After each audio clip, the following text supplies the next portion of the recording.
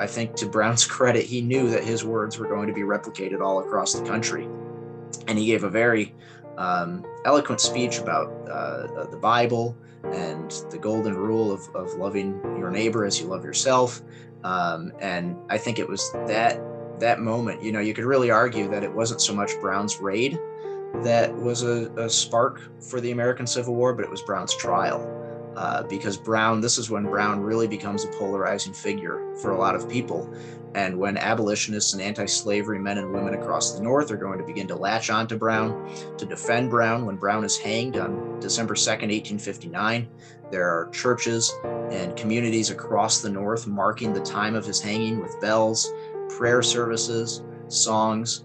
And I think Southerners see that and they start to think that, this is not just one crazy guy that went off half-cocked trying to end slavery, that there are a lot of other people in the North that are sympathetic towards Brown's views, maybe not from a militaristic standpoint, but still with the same feelings of wanting to end slavery.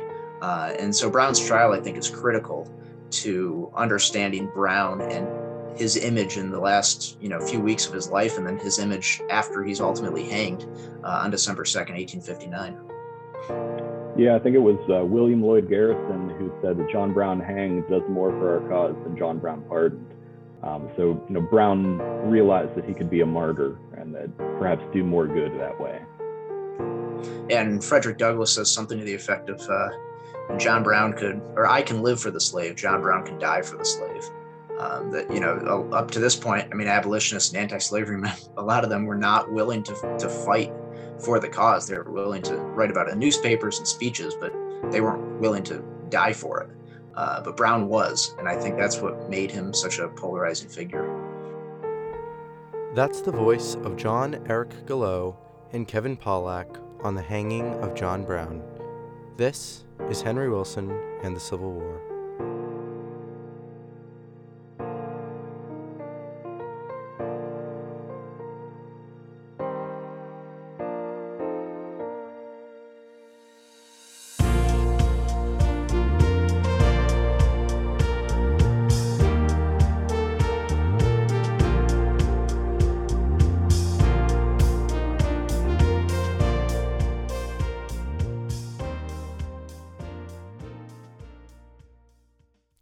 At the start of 1860, the nation was still reacting to John Brown's raid at Harper's Ferry.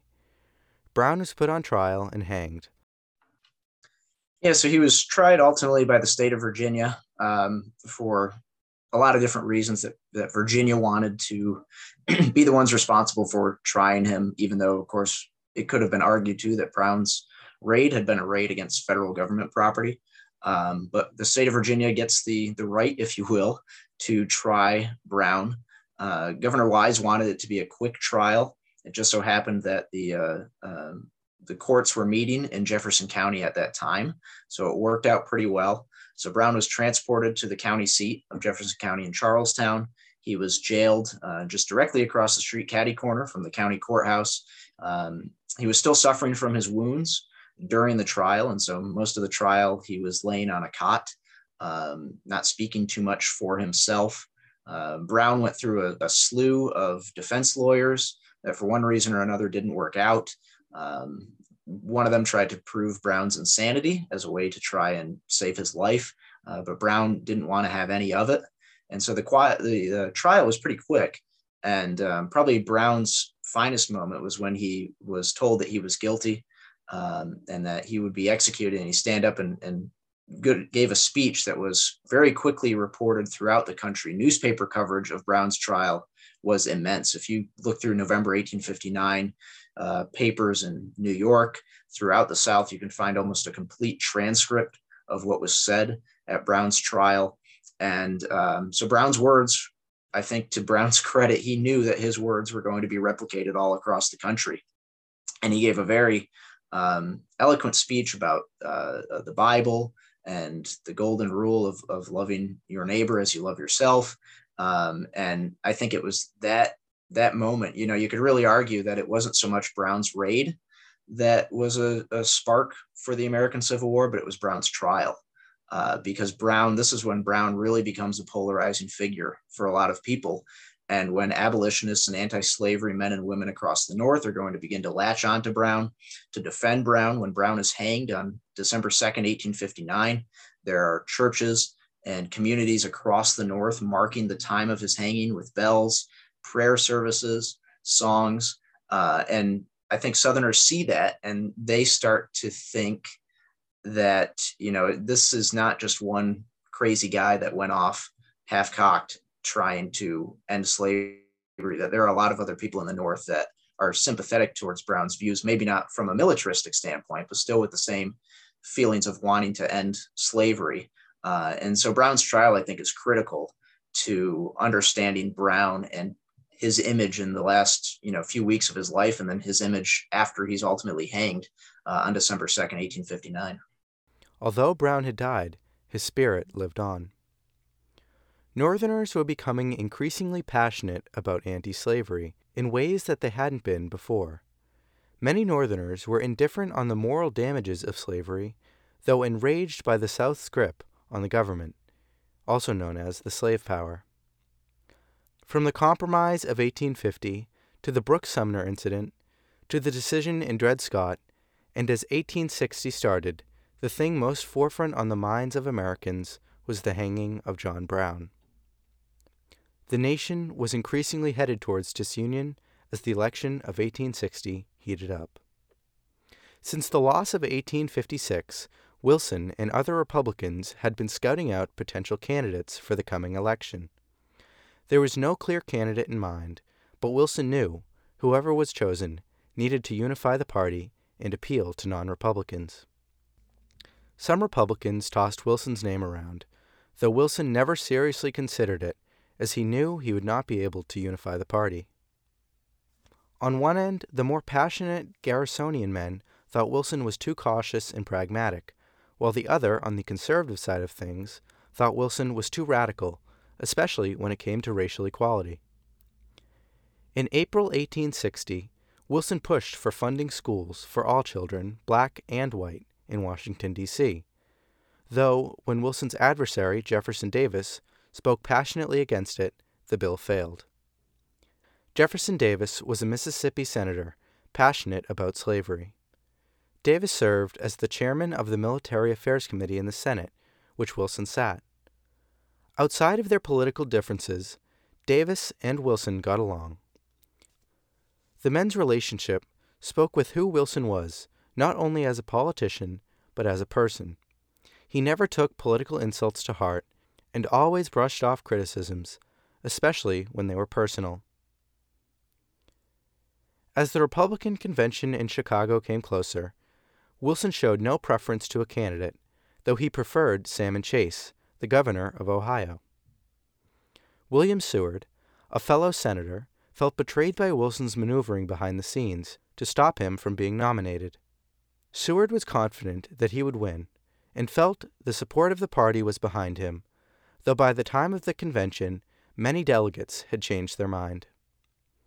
Seward had been a major figure since 1839, and though 20 years of politics made for gaining good skills, it also makes for making 20 years of foes.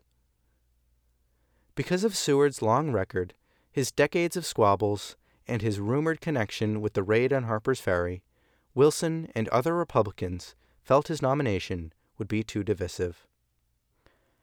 At 12:10 p.m. on May 16th, the Republican convention was called to order in Chicago.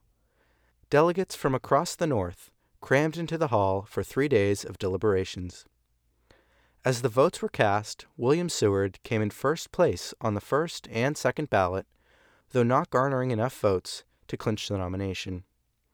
On the third ballot, his place dropped, and Abraham Lincoln, the man who the nation took notice of during the 1858 midterms, was first. As the votes were recast and tallied, Lincoln came out as the winner, with the majority of delegates behind him. Seward was left feeling embarrassed and betrayed. Wilson was overjoyed that Lincoln had been elected, feeling that Lincoln would have strong appeal in the western states, and would do well in unifying the party. Lincoln had no long record to attack, and was seen as a passionate fighter of slavery, but also a moderate, a perfect mix to unify the many factions of the still young and fragile party. I'm sure that Wilson also felt a sense of pride to see a man with a story similar to his own rise from poverty into such a position of prestige. Praise for Lincoln's victory was not universal, though. Many, especially outsiders, viewed Lincoln as an inexperienced, rugged Westerner who wouldn't appeal to Northern men. Upon returning to the Senate chamber for the first time after the election, the sorely defeated Seward noted that his fellow Republicans treated him cordially, though only one truly showed his care. Quote, "Only Wilson came half a dozen times and sat down by me, waiting for me to open a conversation on the transactions at Chicago." End quote. Wilson showed himself as a loyal friend and good-natured victor. Heading into 1860, the Democrats were deeply divided. The split between Buchanan and Douglas had deepened, and the Democrats had become unable to unify around a single nominee. Buchanan already stepped aside, not intending to serve a second term after his 4 tumultuous years in office. After 2 conventions and 20 ballots, the Democrats finally nominated Stephen Douglas as their nominee. Southern Democrats split from the party and formed the Southern Democratic Party, formally nominating Vice President John C. Breckinridge, who received the support of President Buchanan. The Southern Democrats planned to strategically divide the party in order to divide the Democrats and further divide the nation with it. They knew that the best way to get the majority of the South to desire disunion was if Republicans had a victory, so they strategically attempted to split the vote. Southerners had become paranoid of slave revolts and attempted anarchy through men like John Brown, which Democrats charged to be closely aligned with the interests of Republicans. By 1856 and 1860, the Know-Nothings were completely fractured, though through their fracturing came the Constitutional Union Party that contained both Know-Nothings and former Whigs. The Constitutional Union Party sought to preserve the Union through compromise. Their slogan was, quote, "The Union, the Constitution, and the enforcement of laws," end quote. They nominated former Tennessee Senator John Bell for president. With the conventions passed, it was now time to campaign, and Wilson was dedicated to fighting as the Republicans had never fought before. Wilson traveled all across the Northeast, speaking to hundreds of thousands of voters, pleading with them to stand with liberty and freedom. From both New York to Boston, Wilson was engulfed in vigor and emotions from the roaring crowds. Wilson served as a major leader in the growing party, analyzing and devising attempted campaign strategies across the states. Despite Republicans having a strong path to victory, Wilson grew nervous of failure.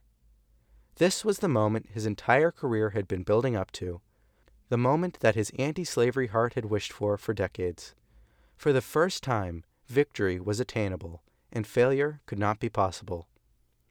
Wilson pleaded with whoever he could get to speak and campaign for Lincoln, even asking the evocative and polarizing Sumner to speak, as the North grew closer to the cause of abolition. The time had come to vote, and the nation came out in droves. At a party at the Boston Music Hall, Wilson learned the results. Abraham Lincoln had won. Lincoln won just 40% of the popular vote, though he clinched 18 of the 33 states. Stephen Douglas came in second place in popular votes, but both John C. Breckinridge of the Southern Democrats and John C. Bell of the Constitutional Union Party outperformed him in the Electoral College. Wilson spoke, his voice tired from campaigning, saying, quote, "We have won power. We are going to take possession of the federal government. I have the most undoubting confidence in the capacity, honor, integrity, and devotion of Abraham Lincoln.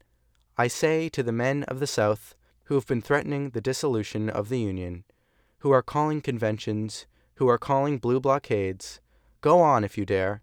We intend to stand by the Constitution and by the Union at any and every hazard, come what may." End quote. The Republicans had made the right choice, and Abraham Lincoln, the rugged and gaunt-looking lawyer from Illinois, was to be the president. Not only was Lincoln the right man to win, he was the right man to lead the nation into the impending struggle of disunion. When Wilson returned to Washington, fear and tension filled the air as Southern extremists promised violence and havoc along with secession. He and Harriet lived in Washington in a home where most apartments were rented by Republican politicians. Wilson became fearful after threats to the building began to swirl. Harriet had been traveling to D.C. with Wilson since she had fallen into sickness. Henry Hamilton remained in Natick, living with one of Wilson's friends. Harriet's illness seemed to improve when Henry was around, making her feel best being with him in the capital. In a letter to his son, Wilson wrote in May 1860, quote, "My dear son, I write to you a few words to say how hopeful I am that you will be very kind to your dear mother while you remain at home. Your mother is very weak. She cannot bear much. Do, my dear son, help your mother all you can. Be a kind and good boy. I am sure you will try to make your dear mother happy, and in doing so, you will be dearer to me." End quote. As the nation fell to pieces, the 304 senators and congressmen from the North, South, East, and West prepared for the worst. In December 1860, Kentucky Senator John J. Crittenden introduced what came to be known as the Crittenden Compromise. The compromise included 6 amendments to the Constitution in an effort to appease Southern states to remain in the Union. The First Amendment would make the 3630 line the method of determining whether states would be slave or free, the provision of the Missouri Compromise that was overruled in the Dred Scott case. Amendments 2 through 4 prohibited Congress's power to abolish slavery in any federal jurisdiction or to regulate the interstate slave trade. Amendment 5 forced all jurisdictions to comply with the fugitive slave law, and the 6th and most outrageous amendment said that no future amendment could change any of this or empower Congress to regulate slavery. Wilson and many others were outraged by compromise, nonetheless a compromise so appeasing to the slave power. As others bickered and squabbled in the hopes of keeping the nation together, Wilson sought to prepare for the inevitable. He began to request military information from the executive branch in order to get a better idea of how bases in the South were being controlled and what the capabilities of the Army would be. Just a few days after the Crittenden Compromise failed, on December 20th, 1860, the South Carolina State Legislature voted 169-0 to leave the United States of America. Disunion was no longer a threat and fear. It was a living, breathing monster that would go on to kill hundreds of thousands of Americans. Not long after South Carolina, Mississippi departed from the Union on January 9th, 1861. And then Florida, Alabama, Georgia, and Louisiana all followed throughout January. In February, Texas, who less than 20 years earlier had helped to speed the ball towards disunion, seceded. Here again is the voice of Senate historian Betty Coed. Southern senators began to leave office in various ways. Some of them submitted resignations, some of them just walked out, but they began to leave to support the Confederacy. And they left over the issue of slavery.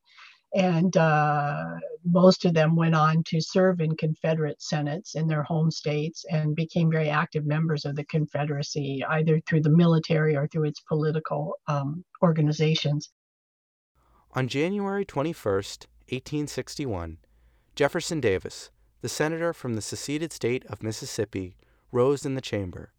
The room fell quiet as the honored senator spoke. In what would become known as his farewell address, Davis spoke of his state's departure due to being, quote, deprived in the Union of the rights which our fathers bequeathed to us, end quote. As the Senate, at a loss for words, listened to the closing remarks, Davis and his departing colleagues rose and left the Senate chamber for the final time. Before exiting the room, Davis crossed around the chamber and bid a final farewell to his Northern friend and colleague, Henry Wilson, saying, quote, "I hope we can meet again in calmer times," end quote. Also saying he would attempt to take control of the chaotic fervor in the southern states.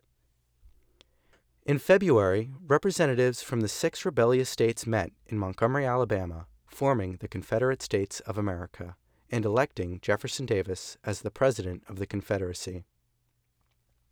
Virginia, Arkansas, Tennessee, and North Carolina joined the seceded band of states in April and May. With Davis out of the Senate, Wilson obtained the traitorous man's position as the chairman of the Military Affairs Committee, a role that now required him to raise an army to fight the impending Civil War.